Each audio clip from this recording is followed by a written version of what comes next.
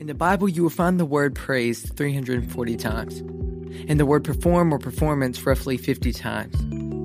God is more concerned about your praise than your performance. Welcome to Motivational Mondays with your host, Redone. Hope this motivates you to live better than best and be uplifted, inspired, and transformed. Now, let's dive in. Are you acting the part? Are you faking it until you make it? Or are your praise in spirit and truth? See, let your praise dictate your performance and not vice versa. As most of you know, I'm a big part of my life is playing drums at my church. And with that comes its own unique challenges and triumphs. It's a blessing and an honor that I don't take lightly, that I've been entrusted to play a small part, well, actually, a big part with these souls, with these lives, and helping others encounter their breakthrough and their miracle, and for some, the presence of Jesus for the first time.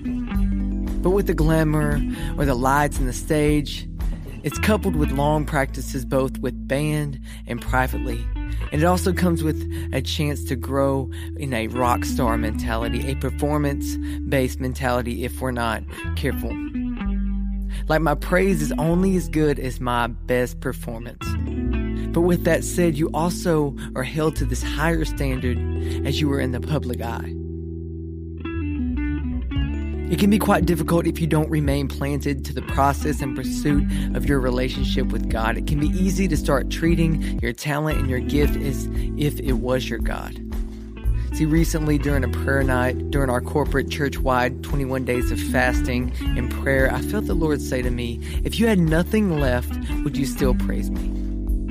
If you had zero, if you woke up tomorrow with nothing but the clothes on your back, would you still praise me? What if you had no more gifts, no more talents, no more career, anything? Would you still find a reason to praise me? When are we going to not be satisfied with being a career Christian, living a life of service only to check boxes?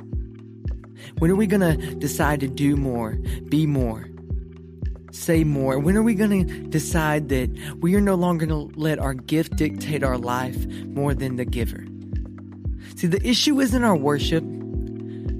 The issue is a problem with focus. And no matter what you think, you are worshiping. And what you worship, you become. If you are focused on your performance more than your praise, then you will be living a life of striving, not ever feeling like you will ever be good enough. See, true worship happens when we worship in spirit and truth, not how or when or what is our heart's condition.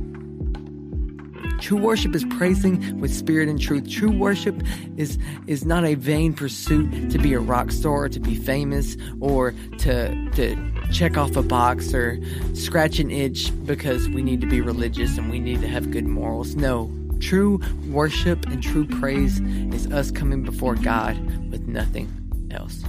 Why do we feel like we have to earn the free gift of grace? See, I think especially as creatives and individuals that have a driven mindset, we can get lost in the chase and in the process. And that process can become a platform that we worship instead of letting our work in the process be our worship to God.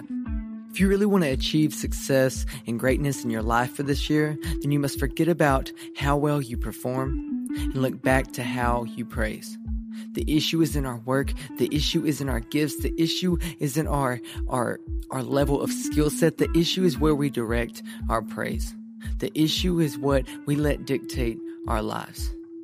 I don't want to be known simply as the best speaker or drummer or rapper or husband if that's only done for the sake of being known for what I've done. I want to be known as the faithful servant. I want to be known as the person who, regardless of situation or circumstance, I chose to praise God when it was the only thing I had left and when it was the last thing that I had left. There's a song that was written by a worship team out in Allen called Praise You Till I Die, and the lyrics are simple but so profound. It talks about even if I had no friends and no one who loved me, I'm going to praise you until I die, then I'll praise you some more. Are we willing to seek the kingdom of God regardless of the sacrifice and ridicule that it may cause? Are we willing to give up comfort and convenience and friends and careers and opportunities to be in the direct will of God?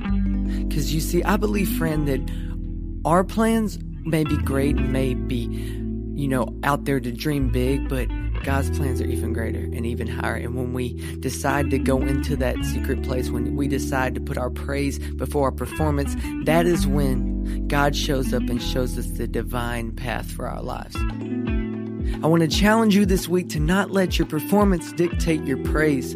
Don't let your situation dictate your praise. Don't let I don't feel like worshiping today. I don't feel like reading my Bible. I don't feel like being a nice person attitude dictate your praise. I love you, friend. I'm praying for you. Now let's go live better than best as we conquer this week.